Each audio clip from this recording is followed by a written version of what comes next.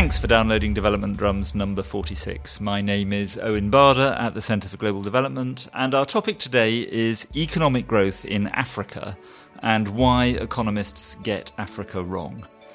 My guest is Morten Jerven.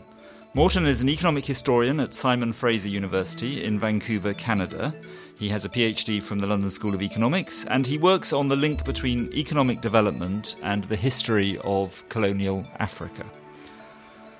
A couple of years ago, Morten grabbed the world's attention with his book Poor Numbers, which argued that we're being misled by bad development statistics. Morten is here today in the London offices of the Centre for Global Development, where he has been presenting his new book, published today, Africa, Why Economists Get It Wrong, which argues that mainstream economists have fundamentally misunderstood the growth performance of sub-Saharan Africa. He says the bottom line is there is no bottom billion. Morten, welcome to Development Drums. Thank you, Owen. Morten, your first book, let's focus on this question of poor numbers. You say that there are a litany of reasons for thinking that the economic statistics that we work with are misleading. Can you explain why that is? Well, yeah, I fundamentally say that we have a knowledge problem, which is much bigger than we would like to think, that we know much less about economic development, poverty, economic growth in poor countries than we would like to think that we do. I tend to say that our knowledge problem is doubly biased. We know less about economics in poor countries, and we know less about the economics of poor people in those poor countries. So therefore, that knowledge problem is pretty serious if you think about development statistics as being an effort in aiding the effort of helping these people in these countries getting out of poverty. But surely if I download a data set from the World Bank, World Development Indicators, that's what people use to do economic analysis of developing countries. The World Bank is publishing that data. They've scrutinized it. They're publishing consistent data sets. Isn't that the best information available? Isn't that good enough information to do analysis of what's happening in poor countries? Yeah. Well, it is perhaps the best available knowledge, but the way this knowledge is presented in a way that makes us think that we know much more than we do. So if you download that data set, you could easily get the impression of that you have labor statistics for all countries in the world, that you have poverty statistics for all countries in the world, that you have economic growth statistics for all countries of the world, and access to clean water or infant mortality for all countries in the world. Not only in all countries, but even on an annual basis, and that somehow all these data are directly comparable. So that you download the data set, you get the impression that these are all functionally equivalent knowledge units, and you can make a global comparison across. And isn't that true? No, it is not. A lot of these data are extrapolations. There are missing data, which are reported as if there was data. The World Bank monitors poverty in 70 or so countries.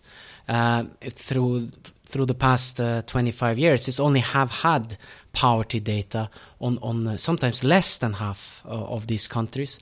Recent World Bank study reported a serious or acute data destitution for about half of these member countries, which they purport to record poverty in. Yet we are presented by global and world headcounts of poverty as if these data were available.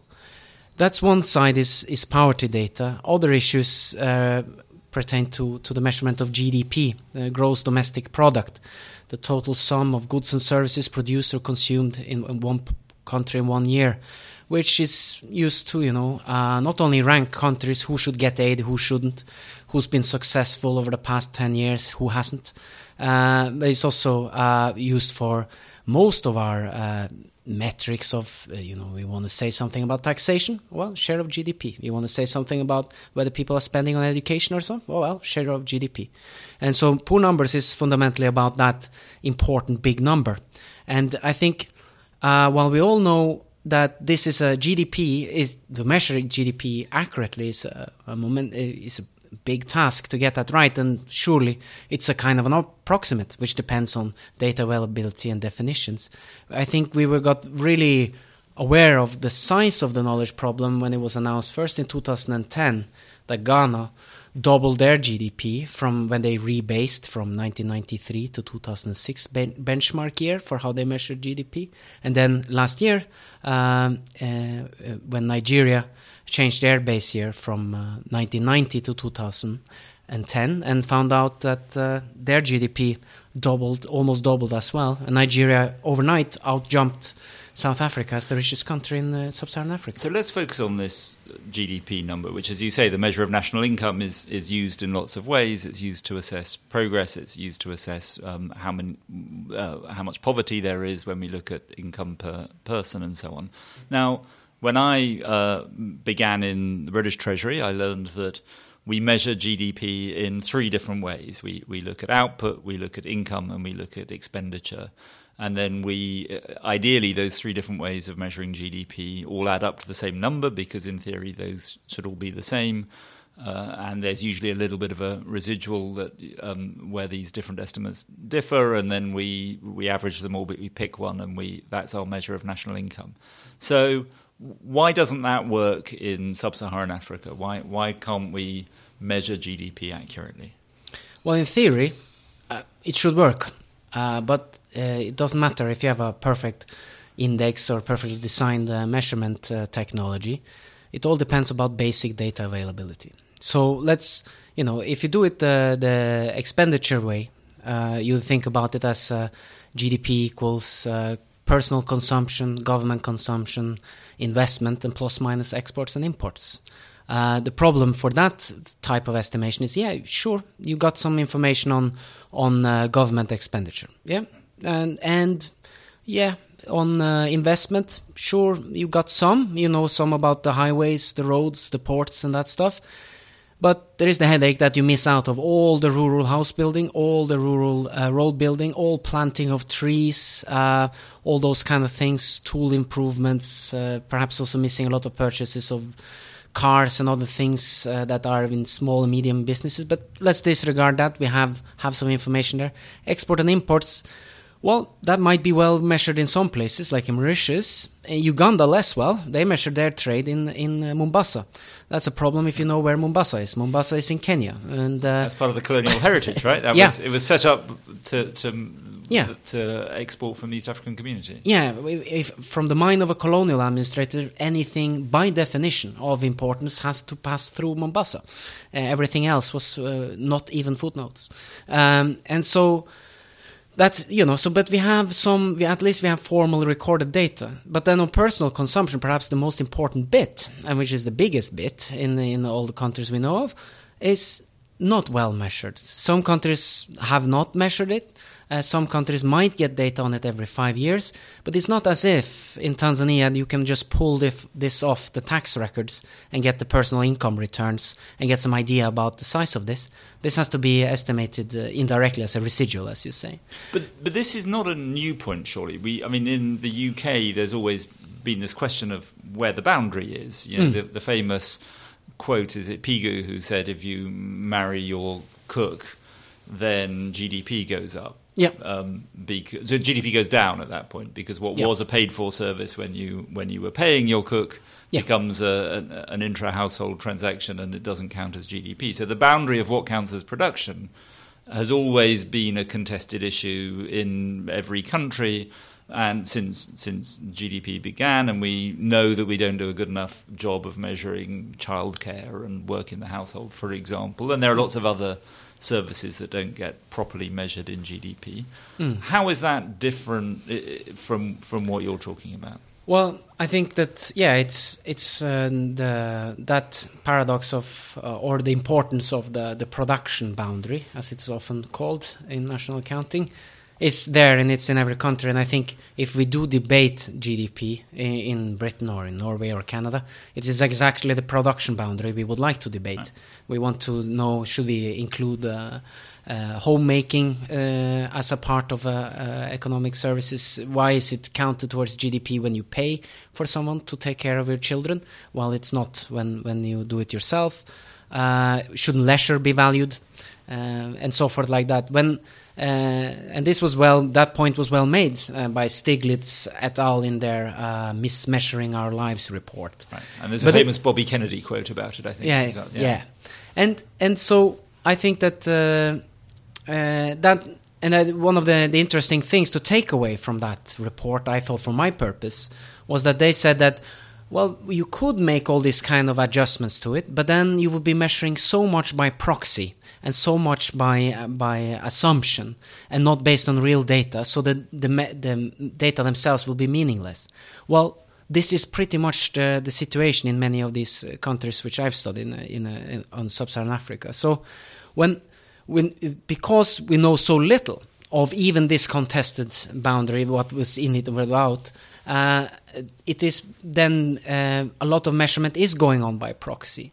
So the income and expenditure approach, there's simply not data that makes it feasible to measure it like that. Instead, you use the production approach. So you go down the sectors from agriculture, manufacturing, mining, transport, hotels, restaurants, services, and so forth. And in any given year, you try to add up as much information as you have. And that's when you make a benchmark year. Yeah.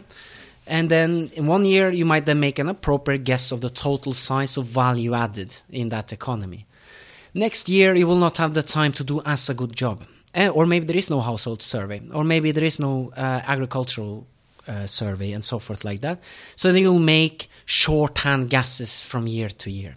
And this might be okay. For Ghana's case, this turned out to be okay in 94, 95, 96. Year 2000, it started to get 7 years ago since they had an update and so forth like that. Then we come to 2010. They redid it and made a new benchmark with new, better data and found out in the meantime they were guessing. They lost track of half of the economy. The same thing happened in Nigeria as well, where they updated from 1990 to 2010 and found that they've been missing a lot of data on the way. Definitions had changed and found that the size of the economy was double. And that makes mockery of reports written prior, for instance, about what is the investment required in the Ghanaian agricultural sector in order to take them to middle income status, when it turned out it was an accounting exercise. It makes mockery of reports that try to tease out what's the reason behind a 25% income gap between Nigeria and Senegal and so forth like that. But so I want to understand, are you saying that the data are highly uncertain? If you take an estimate of GDP in a particular country, that there's just a big margin of error, that it could be out by quite a lot? Or are you saying that these numbers are in some sense biased, that they're systematically under-reporting or over-reporting the real level of national income in the country? I mean, it seems to me that if the problem is just that there's a bigger margin of error around these estimates than there is around estimates in Norway, I feel I can live with that, right? It means I have to adjust I have to be careful about describing my results if I'm using that for research to point out that there's a margin of error that could be affecting my conclusions. But it's still better than nothing, right, to be using that estimate. Or are you saying that these numbers are actually misleading us because they are systematically too high or too low? Well, yes, for some numbers, it's true that you're just talking about bigger error margins. And if some of these error margins are so big that it makes comparisons unfeasible, and sometimes they're still able to do a little bit, depending very much what the kind of analysis or report you're supposed to write. But there's also that misleading part where you think you have observations, data, things that are given when you actually don't. So that's what we talked about when there are observations in the Millennium Development Monitoring Report or the World Development Indicators that are actually not observations. It's borrowing data from neighboring countries, drawing a regression line from the previous two estimates. Is that unreasonable? If you've got two data points 10 years apart, is it unreasonable to fill in the gaps, to interpolate? I see how extrapolation beyond the last point for which you have data is difficult, but is it really bad to interpolate the data? Well, it is. I mean, if you want, you talk about poverty falling in sub-Saharan Africa,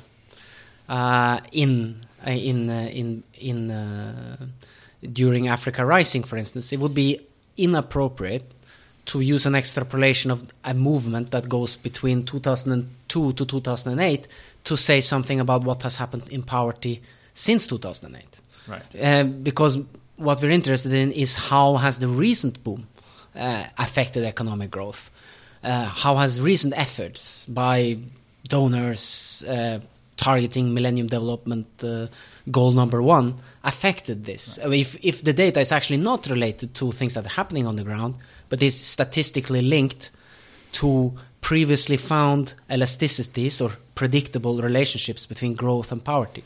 So if your fundamental question is, does growth lead to poverty reduction? Surely you don't want to have a measurement of poverty where it is already assumed a constant relationship between poverty and growth.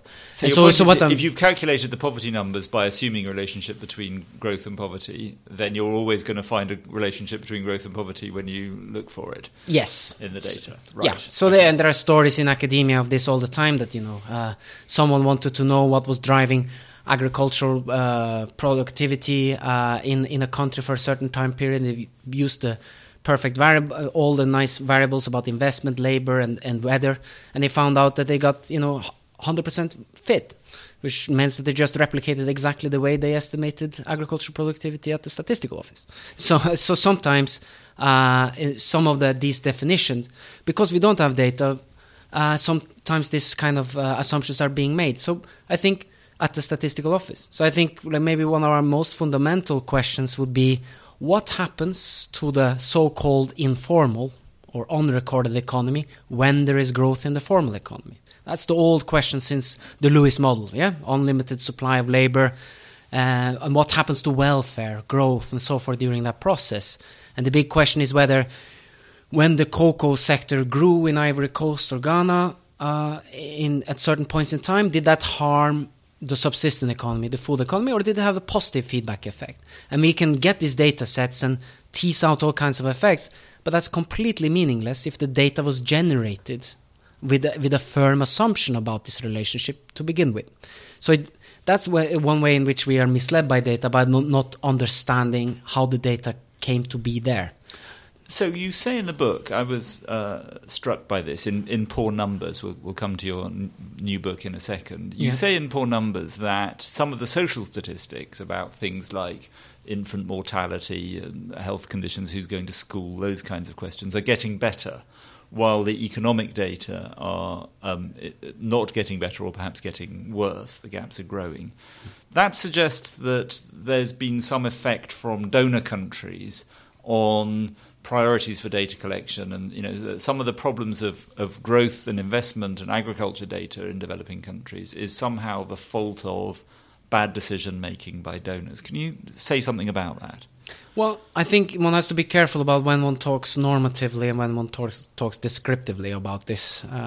So I think that descriptively saying there has been more, there is clearly more poverty statistics now than ever before. Poverty. Measuring poverty in sub-Saharan Africa is something we started to do in the 80s. Before that, we don't. So the history of poverty goes back to Ivory Coast in the mid-80s. Before that, we don't have poverty estimates, and we have them now. We have more than we used to have. We still lack them for about half, and there's only 10 or so countries that have more than four or five points in time to draw a line from. There has been the basic workhorse for any statistical office is the population census. So in colonial times, some places had censuses, but they had lots of problems with them. People tried very consciously to try to avoid counted in some cases. They were unsure about what will happen to them if they were counted, and sometimes they were not counted at all. They were reported on the basis of colonial administrators or their indirect rulers, chiefs, or other people who were in charge. Then You have population census being instigated on a quite high basis in 1960s, 1970s, but then capacity to do so falls apart together with civil war and so forth like that, 80s, 90s.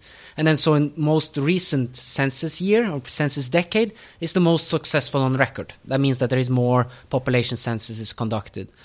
So there is more of that demographic social statistic. With the Millennium Development Goals, there has been an effort to collect more frequently and in more countries on many of these things, like maternal health, for instance, is a big one where we knew very little, but now know much more. So descriptively, there's more data. Normatively, I'm happy to say that's good. Yeah.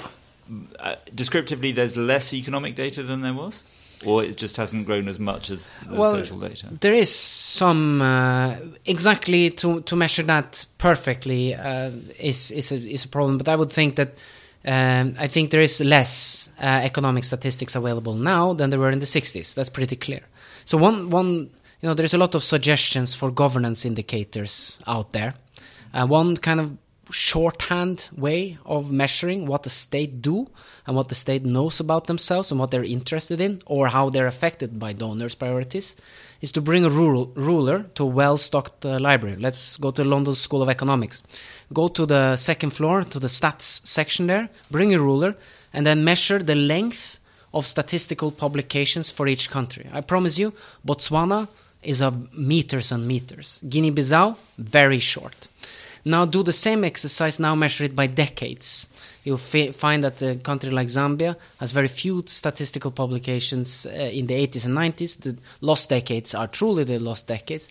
60s and 70s, you have lots of statistics. Again, now more and more publications coming out in the later years. But then you start looking at what type of statistics you'll see. You'll see that industrial and labor statistics were important and prioritized in the 60s and 70s, disappears in the 80s and 90s, and then we have a short little burst of interest in the informal sector, unrecorded economy, the economic aspects of that in the 90s. But then since then it's been poverty, it's been social indicators and so forth, which means that we're better able to describe and also perhaps sometimes act upon poverty problems, maternal health problems. We might track where they are and which countries we should use less resources on or so forth. But it also means that central banks in Malawi have little information to base their decisions upon what to do with interest rates and so forth like that.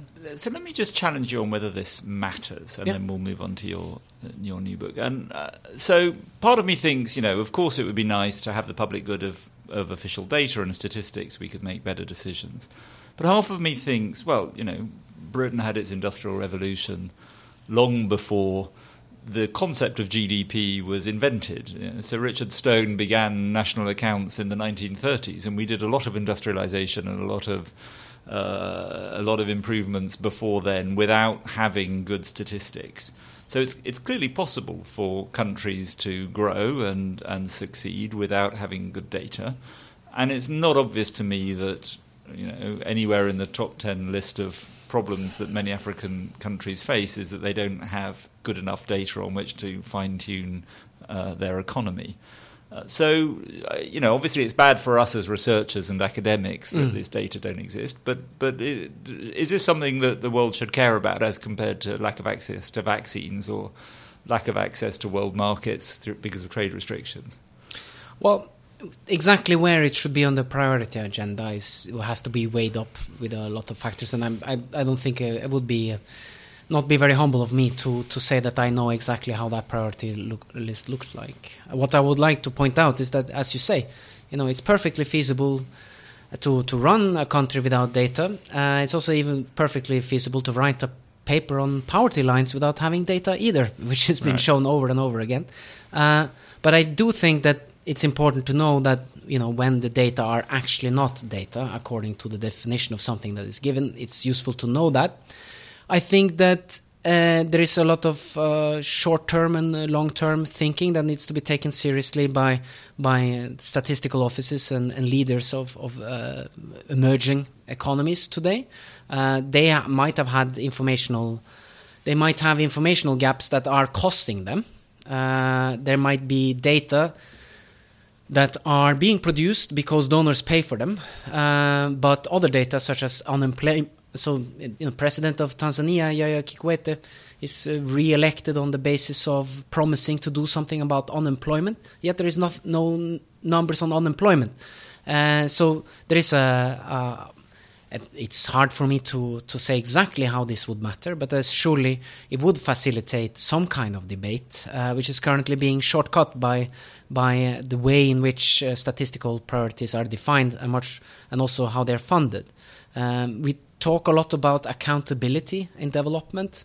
I think it's kind of accountability and development statistics has been a bit lopsided in the sense that a lot of the statistics investment is being done for poor countries, being done in Washington, D.C. and London for monitoring about what donors do and whether their priorities are being met, which is a very different kind of accountability than what think tanks, members of parliaments, politicians and academics in Uganda and Tanzania would think about what accountability matters. So is the message that this might be different if donors were to provide funds for national statistical offices that enabled them not just to collect information that donors were interested in about school attendance, but also core economic statistics that are a general public good? Is that the policy conclusion that we should draw, that just donors need to, it's the usual prescription in development that we should fund fewer projects and fund more institutionals and program funding to enable these kind of core public goods to be delivered? Is that what we should conclude from this? That's one of the conclusions I think you should and you could draw from my work, and I think that frequently you see that there is negative consequences of project-based funding and statistical offices, and someone comes in the door with a big bag of money and says, "We have this survey. We would like to have it done in 9 months. Here's money for per diems." In effect, you're paying for statistical officers not to be at their desk, not to analyze and disseminate frequent data needed by the parliament or the central bank.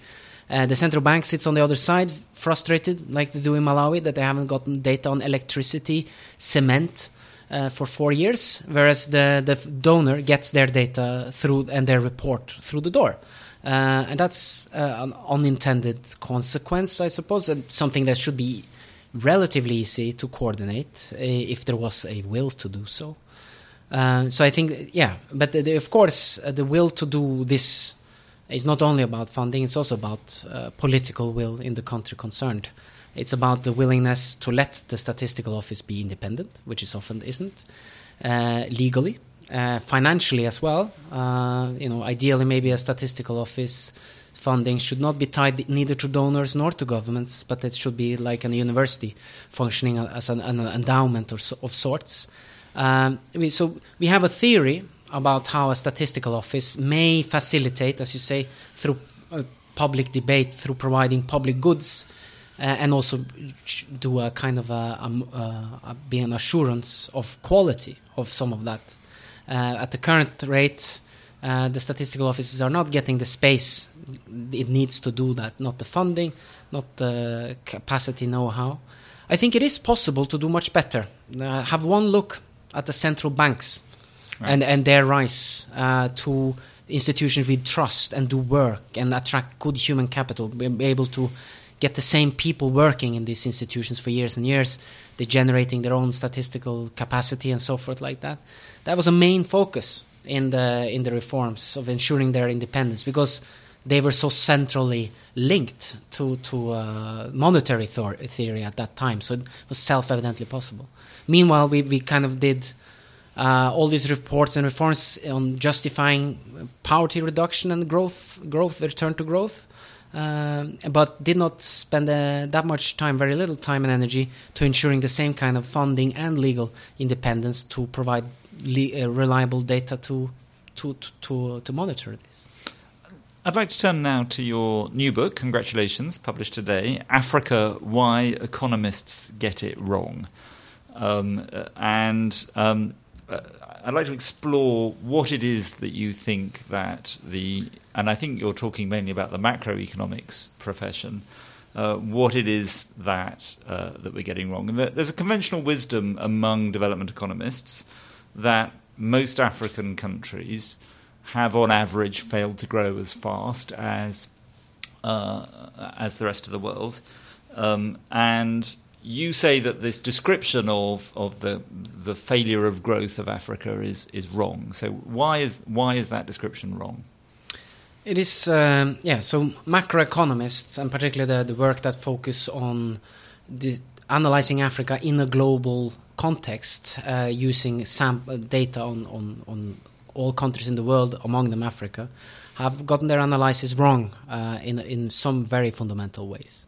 And I think I was most strongly kind of way of understanding that most clearly is to go to the Economist front page year 2000, where Africa was depicted as the hopeless continent, and it was asked whether they had a character flaw that kept it. The African economies had a character flaw that kept it incapable of economic development.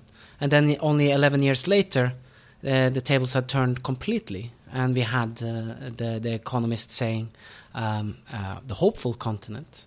And you could reasonably ask the economists and their editors whether they had a character flaw that made them incapable of having a consistent judgment. But I would argue that would be kind of unfair to the economists, because they were, in 1999, they were taking direct lessons and impetus from the mainstream economic growth literature. So they, not only in 1999, did a survey of economic growth literature to date, describe Africa's growth experience as a chronic failure. As late as in 2007, a famous book, Bottom Billion, described, again, re-emphasized that the central problem of the bottom billion is that they never experienced economic growth. Right. And then you start looking at the actual growth pattern. So the problem. So we have an economic literature that is able to explain why African economies are not growing. Yet we know that African economies, on average, has been growing for at least 2 decades, since the mid-1990s until now. We know that also that African economies grew in the 50s and 60s. Do we know that African economies are growing now? I thought that our previous discussion was that we don't know enough about. I mean, are you confident that African economies are growing now? Yes. Okay, so we do. So they're growing now. Are you? I thought from your book that you're also saying that even in the period when we were saying there was no growth in Africa, that actually what you had was periods of some growth and then falling back in the face of shocks. Is that a reasonable characterization? And those cycles were not being picked up in these long-run averages? That's right. So there's the problem of the current knowledge problem is that African economies have been growing. Much of that growth has been overstated, yet there is still growth. So whether you should take it as a given that Ethiopia grows at 12% a year for the past decade, I wouldn't think so. Maybe it's more like 5 and 6%. Is Nigeria growing 12% a year? No, I think less. I think that a lot of these changes in benchmarks, political pressures to deliver growth, relying on projections rather than estimates and so forth, tends all to grow up, push the estimates up and further up. But that does not hide away from the fact that if you look on the total physical amount of goods leaving and entering the African continent now compared to 2 decades ago, there has been growth. So there has been some growth. How that relates to the unrecorded sectors, how that relates to income inequality and poverty, that's my message. We don't know very well. Right. But yes, let's sidestep that and say, okay, so if we take some of these main macroeconomic patterns as given, then why is it that development economists somehow neglected or were unable to see or abstracted away from economic growth in the 50s, 60s, and the 70s, and yet again used 2 decades to discover that the African economies were growing? Apparently, these are the experts that take the pulse on the African economy. How could they miss all of this? And then the explanation goes back to a literature, a cross-sectional growth literature that grew up in the 1990s. And they used as what they call the dependent variable, what needs to be explained, averaged GDP growth. Yeah, and the key here is average. So they then did the world economies grew on average from in the 60s, 70s, and 80s about 3% per capita or something, while the African average was about less than 1%. So there was somehow a minus 2% of growth shortfall, as it was often called, that needed explaining. And the way that this was put into a model was by Barrow, who put up a growth model where you had all the kinds of variables you would like to think affects growth, but then also added what is called a dummy variable, so that you get if the variable was the dummy variable took the value 1, you were an African country. If you were a non-African country, you took the dummy variable 0. So that meant that when they run the regression, controlling for all factors you would like, there was still a significant, large, negative African continent dummy. The interpretation of that was that there were some characteristics of the typical African economy that impacted growth negatively that was not yet captured. So that's where the Economist front page took their impetus from, saying there is a character flaw. There is no dummy to speak of if you approach growth differently, as rather than to think about it just as average, but to think about it, try to explain why did African economies grow in the 60s and 70s, and why was there a decline in the 1890s, and why is there again an acceleration of growth in the past 2 decades. That's a completely different explanation problem, and I argue that we should maybe work more on looking at trajectories of economic development, what is behind of those, not only clean causal exogenous factors, but trying to see what's going on. But instead of doing that, that was the kind of the why African economies are growing slowly was the first generation of growth literature. And you could have thought that with also contemporary reviews of that literature, which was very had mixed views about how useful it had been, how robust it was, and also many people pointing out that things are not well measured. You say that good institutions is bad for growth, yet you're using observations of institutions taken from the 1990s, which doesn't... So let me just... Sorry to interrupt. So This is quite a startling claim. What you're saying is that there's a whole industry of econometricians, mainly, and economists generally, who are trying to explain a problem that doesn't exist. So they're all sitting there with this question of why is Africa not growing and the rest of the world is growing? And then they are running a series of economic analyses that show that it's something to do with institutions, or something to do with aid dependency, or something to do with disease or colonial history, all of which are trying to find statistical explanations for a problem that isn't there. Is that a fair characterization of the accusation? It could be, but I'll qualify it a little bit. Okay. I think that there's no, as I would like to point out, there is something that is there. The income difference between Tanzania and Germany is real. Right. That's not invented. That's not a failure of data collection. The question is, what is the most useful thing to focus on? Should you explain why there is $20,000 per capita gap between Tanzania and Germany? How interesting is that of a research question compared to trying to explain why Tanzania's GDP per capita quadrupled over the 20th century? That's very, very different types of questions. And instead of realizing that they focus too much on average growth in the first generation of growth literature, we got a new type of growth literature that it actually doesn't explain growth at all. It explains differences in GDP per capita instead. It took it as given, as it's written down several times. African economies have experienced a chronic failure of growth. Our task is to explain why that is. And that's when we got into this literature that tried to find character flaws, things, historical events, geographical events that made that these nations were thrown down a growth path where there was no growth, why they were stuck in growth, zero growth traps.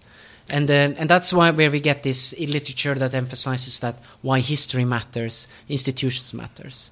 So part of what you say in your book is that many of the things that are used as explanations for why growth is low might actually be consequences of low growth. So those might be economic factors like high inflation or high public debt are possible explanations for why growth is low, but they're also possible that those could be caused by low growth. And similarly, poor institutions could be a cause of low growth, or they could be a consequence of low growth.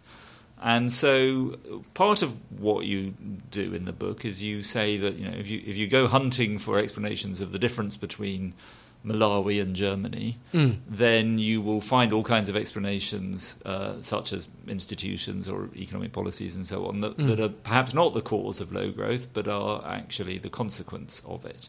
But don't econometricians, aren't they supposed to be correcting for that? Aren't they supposed to be looking for causation with all these clever techniques to prevent? You know, you're accusing them of making rather an obvious mistake.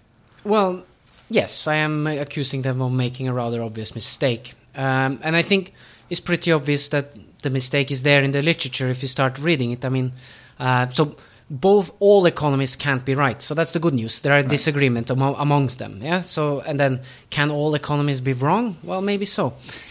But they surely cannot all be right.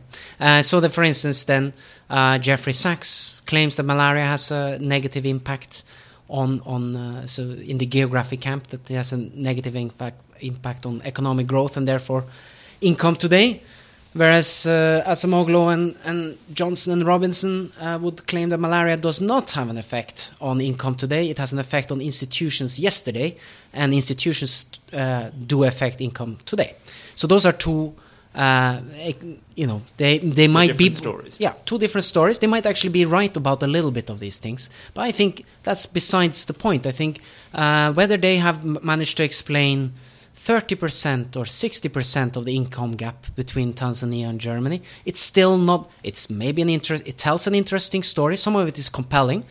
It's not very new. This how Europe underdeveloped Africa type of arguments is not hardly new, as they also say as well. These like, oh, it's difficult to be rich in hot countries. That's, you know, as old of a development theory you can get, and the same with development economists. This discipline came together with these claims about colonial and slavery and so forth like that. So it's kind of rediscovering this, that, you know, some countries have a different climate and they have a different history, but then to jump along and say like this is the right type of history and this is the right type of geography is not obvious. It's not obvious. It might make sense today. You might find an econometrically statistical significant result today. It might not be true in 2 decades. It might not be true 2 decades ago. So you got to question yourself, how much effort should you be putting on building this kind of literature? Partly, so some of the things that concerns me about it. So one of the things is that it's fundamentally built on what I call the subtraction approach. Right. So let's say for a minute that we agree that history and institutions matter. I don't think that's at context here. You'd be very strange to think that there are not these, that there is only labor and capital floating around this world and nothing else matters. There are other things, and these are sometimes called history, sometimes called institutions, and can be called lots of different things. So you get be more specific about it. Going from that intuition and having that intuition is not a major feat, I would think. But then what this literature has done is to measure institutions or history in a very specific way. So that you measure the colonial impact as numbers of settlers arriving in the country. You measure the impact of slavery as numbers of slaves exiting countries that did not yet exist. And you have also ways about measuring institutions, which is then, we know that institutions matter because they are part and embedded in that political economy they come from. Yet the way we measure this in the literature is to measure the institution as something that can be ranked from 0 to 5, where 3 is medium and 2 is not so good. Right. Germany is at 4.5, and Tanzania's problem is to go from 2.8 to 4. So it's measured as the difference between where a country is and being Denmark. Yeah. Basically. So then what you do in effect is that you play the world as making it completely flat. It's thinking them as functionally equivalent, that you have the same, that the data means the same thing in all countries, and that you can somehow measure history or institutions on this scale, on this metric. And I think that one of the problems you get that is that the subtraction approach, that you get lack of development being explained as lack of something else.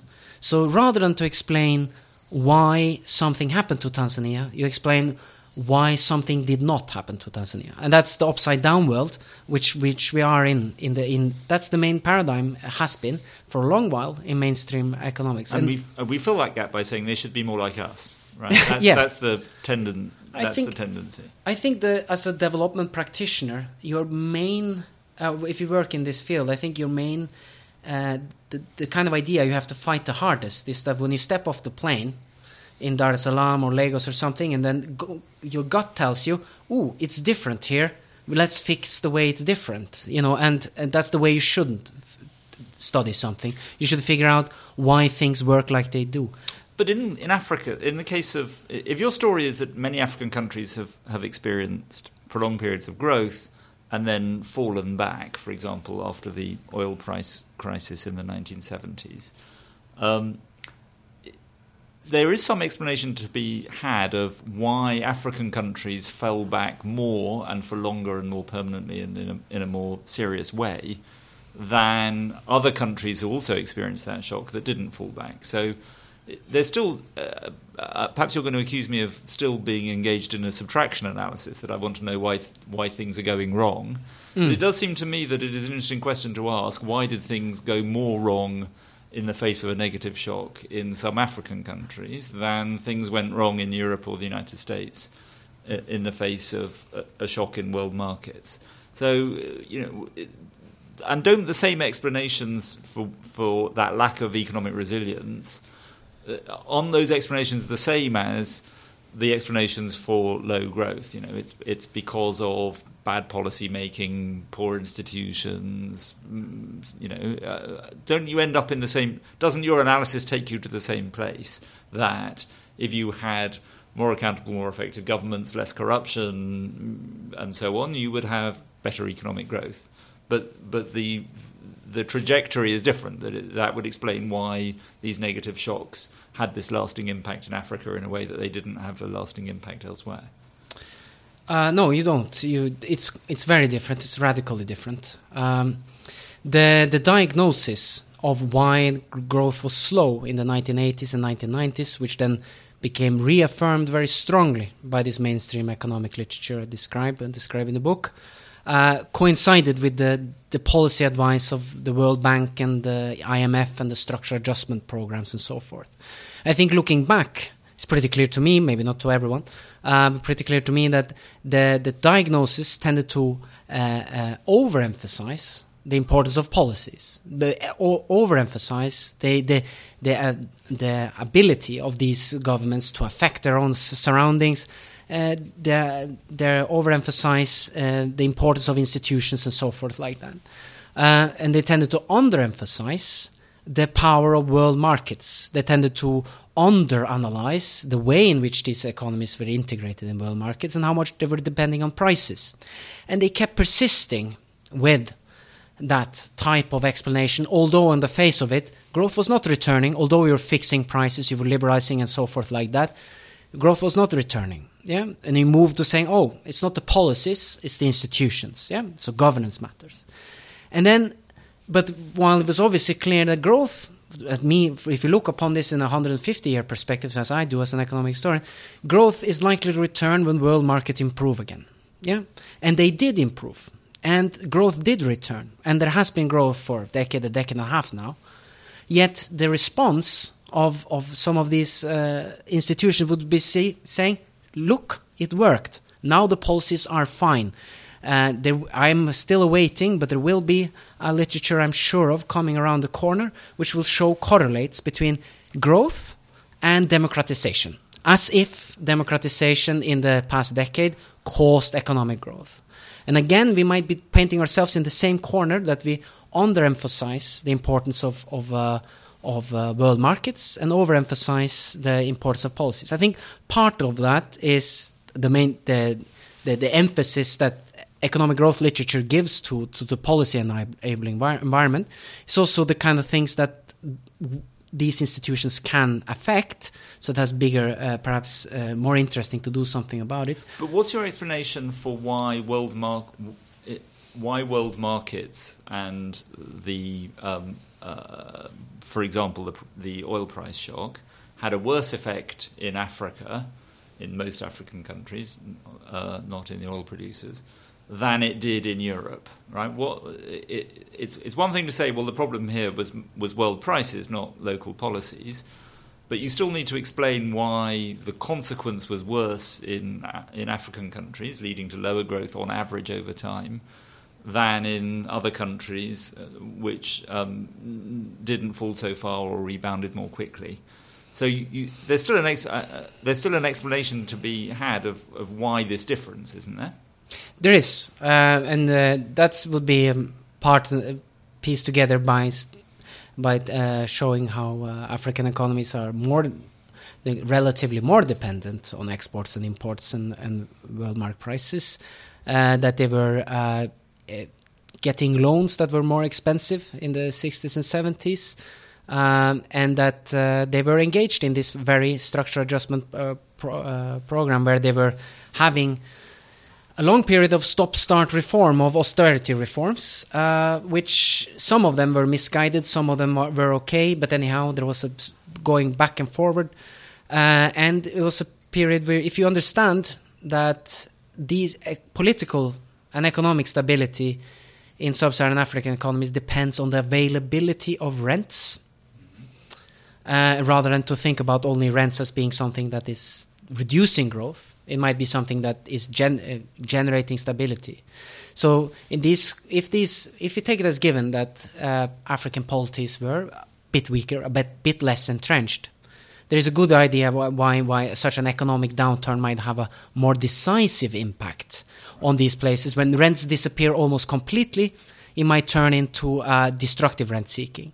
And so then to paint a story across the 60s, 70s, and 80s and 90s as this was destructive rent seeking throughout, and these were systems decided to pillage their own populations throughout, would be misleading, because then you would negate the 60s and 70s out of the story, and you would also paint the picture that somehow, if we just get rid of institutions that distribute marketing goods, taxation and so forth, if you get rid of these institutions that distribute rents, which is what states do, then growth will return, which is, surely there. I mean, I'm not saying that policy making in sub-Saharan Africa was somehow perfect, but I think it's about putting the emphasis of the explanation in the right place, I think. And so we now are in a period, we think, of more rapid economic growth in sub-Saharan Africa, and yet our literature about development is still very much literature based on the subtraction principle, on identifying institutions that African countries don't have, that would make them look more like us. Do you think that means that we're missing an opportunity to think about how policy should be structured at a time of economic growth? Yes. I think that the emphasis in the macro economic literature has been on explaining why these economies are failed. I think there's been an emphasis on getting clean causal results, and what has been sacrificed has been the type of research that might generate direct policy advice for the Ministry of Industry or Finance or the central bank in Kenya for what to do with growth. So we have tools to explain why they're not growing, but we have very little tools to explain why they're growing and what to do with the growth. So we have a kind of the overemphasis on the literature is explaining exactly the opposite of what you need to be explaining at the moment. And part of that is, I mean, it's not, it would be unfair to say that economists should always focus on what is useful. They should be geared by their own disciplinary requirements and so forth. So that's not I'm just pointing that out, that there is an emphasis in the literature that maybe needs to be corrected there. Do you have an example of the kind of thing that we might be failing to think about and tackle, that we will come to regret in a few years' time for not having thought about it at this in this period of growth? And in particular, I suppose, are there things that we should be doing now that would, well, not that we should be doing now, that policymakers should be doing now, that would make countries more resilient to the next downturn, so that you don't have the repetition of periods of growth and then periods of stagnation? Yeah.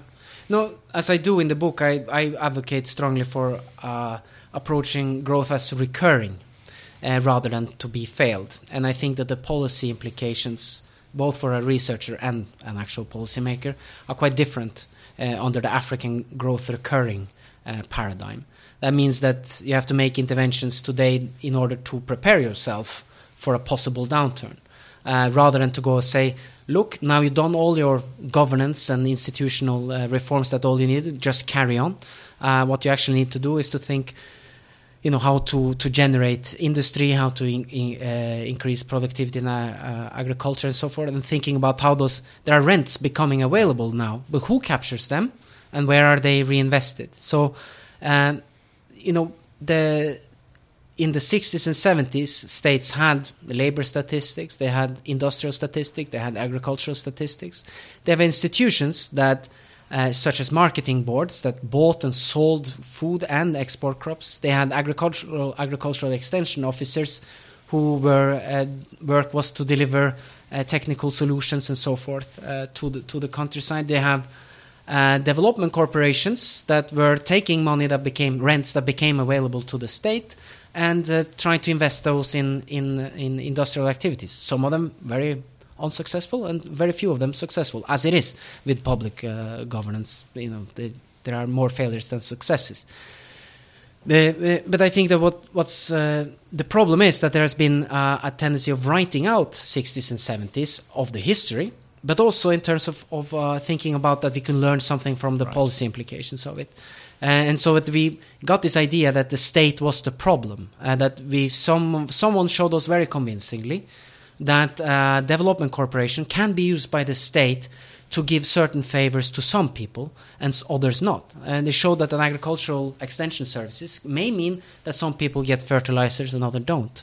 But that the policy implication from that is not to bereft the state of all these abilities to affect its surroundings. Right. So just to, I'm sorry to labour the point, but your point there is that if the 60s and 70s were actually a period of growth that then reversed, then we should be learning something about how that growth took place, and all the things that the policymakers said we should get rid of in the 80s and 90s might actually have been throwing out institutions that either were successful in contributing to that growth or could be successful in the future in future growth episodes. And we've got rid of those institutions, or we've encouraged developing countries to get rid of those institutions that might actually be important for making a success of periods of growth. Is that a correct summary of what you're saying? Yeah, and not only that, there is also wrong policy implications coming out of the literature as well. That's saying that institutions matters. Okay, what institutions matter? Private property matters, or secured property rights is supposed to be in the theory. In the way it's measured becomes risk of expropriation of private property rights, and therefore Tanzania should now introduce the land titling to all country to everyone in Tanzania. They are doing that. World Bank is financing that, but that's very much taking from the institutions matters type of literature and forgetting that land rights are only worth anything if the land is worth at least the transaction cost of titling it. And if there is some kind of financial institutions that will serve you and so forth like that. Land rights are not all private. There are different ways of getting to institutions like that. It's not, we shouldn't expect, as in Why Nations Fail, there is this kind of story about Congo, why Congo is so poor today. And Acemoglu and Robinson tells that it's because they don't have private property rights. And because they didn't have private property rights, they didn't invest in their agricultural land, they didn't introduce the plow, and that's why they're poor today. They're not plowing high productivity agricultural sector. But I couldn't be further from the truth. I mean, you wouldn't plow in Congo for 3 reasons. Because you don't have cows, they will have sleeping sickness. You wouldn't bother to plow because land is abundant, so it's a waste of time. So the rational institution is not to plow. And even if you were that stupid to ignore the dying cow and and the fact that land is abundant, so you're just wasting your effort. If you did plow in this area, soil fertility is shallow, so that the soil fertility would disappear in the first rain. So this is the way of thinking through that one institution matters, the plow and priority property rights, and therefore we need to export it to all kinds of places. So we can learn from long-term patterns of economic growth, which was what you were talking about. One of these are that, as I point out in the book, in the late 19th century, Ghana became from a country that didn't produce any cocoa to become the world's largest producer in cocoa. And this was an indigenous capitalist reaction. It was not some state or so forth like that. It was not driven by a state securing private property rights. These institutions about how to invest in trees and make sure that these rights were protected were developing as they were needed to be. A market in land did develop later on as land becomes scarce and so forth like that. So it is true that institutions matter and that history matters, but we show here that they didn't need, in Gold Coast, they didn't need a John Lockean state where everyone has their own private parcel. There is a contract between the individual and the state and so forth. There are different solutions to get to whatever this development state is. So I'm wondering whether you're really challenging the state of economics as much as you think you are. It seems to me that a lot of development economics has shifted in recent years to studying these micro questions. The huge boom in randomized controlled trials, lots of interest in how individual problems are solved at a local level, what we can learn from that, and lots of thinking about that. And so I wonder whether your critique of Paul Collier and Burnside and Dollar and growth regressions and so on is a criticism of an out-of-date criticism of an economics profession that has already moved on.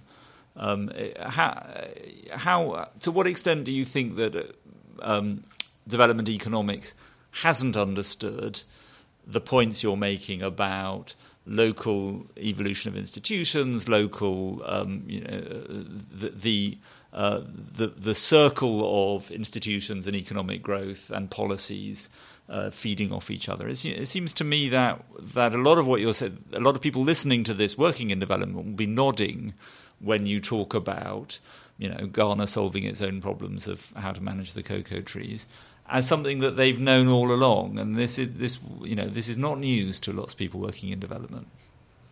Right. I mean, I think you're right that there has been a kind of a movement towards micro and randomized control trials and so forth. The book is about macro. It's about the big patterns, the big stories that are being told.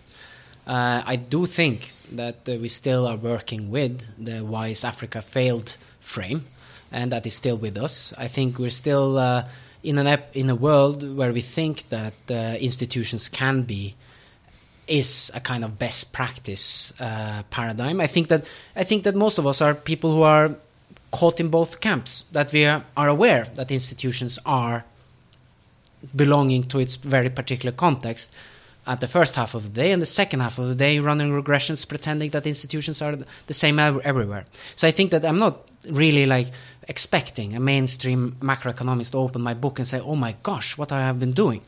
I'm rather thinking to provide a tool for students of economics, for PhD students, graduate students, practitioners and so forth, how to deal with these conventional wisdoms that come from the economics discipline, that are there and everywhere. If you start to think about the biggest kind of conventional wisdoms, conclusions, what have we learned over the past 2 decades of economic research on growth and patterns of growth and poverty, wealth and poverty of nations. These are the kinds of literature that I do criticize, and I do show that there are different stories to tell. I think it's also underestimated how these wisdoms travel. So you might be very well aware of the weaknesses of how you measure property rights in your own regression, but you're only kind of illustrating a bigger theoretical point in a sense, and you're trying to show to your tenure committee that you're able to perform within your discipline. but that kind of wisdom does not communicate that well outside of the literature. So it's also a correction to, I think that there's no doubt that macroeconomic, although we might say they got a lot of things wrong, and that it might be outdated and so forth like that, I think it's still the most powerful message deliverer. Like the main stories we tell, the narratives, the stuff we can read about in The Economist and elsewhere, comes from this work, from macroeconomic literature. And that's why I hope that I can provide a tool to, not only for macroeconomists, but for a lot of us, how to read economics better, and also how to as I said, I would like to emphasize that this is, I'm not advocating to abandon macro. I think macro is very important, but I think that there needs to be an emphasis on studying economies rather than to study economics, and that means disbanding the subtraction approach, the global data sets, and getting serious about studying the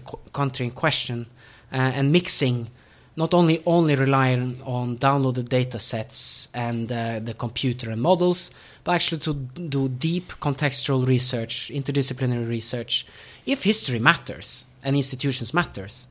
That's a very interesting paradox. So that means that all that literature that uses global data sets is irrelevant. That means that if truly local history and institutions matters, means, okay, so skip doing that type of research. You need to go back to country studies and understand why the land property rights system in Ethiopia works like it does. It's not that interesting that it's different from the one they have in Norway. So these are issues very close to our heart at the Centre for Global Development, understanding the numbers, understanding the evidence, understanding what it tells us, but most of all understanding what policymakers can do, and really challenging inappropriate global prescriptions and thinking about what's really going on the ground in individual developing countries. So I want to thank you for your earlier book, Poor Numbers, and for your new book published today, Africa, Why Economists Get It Wrong. You've been listening to Development Drums with me, Owen Barder, from the Centre for Global Development, and my guest today has been Morten Jerven. Morten, thanks very much for coming on Development Drums. Thank you, Owen.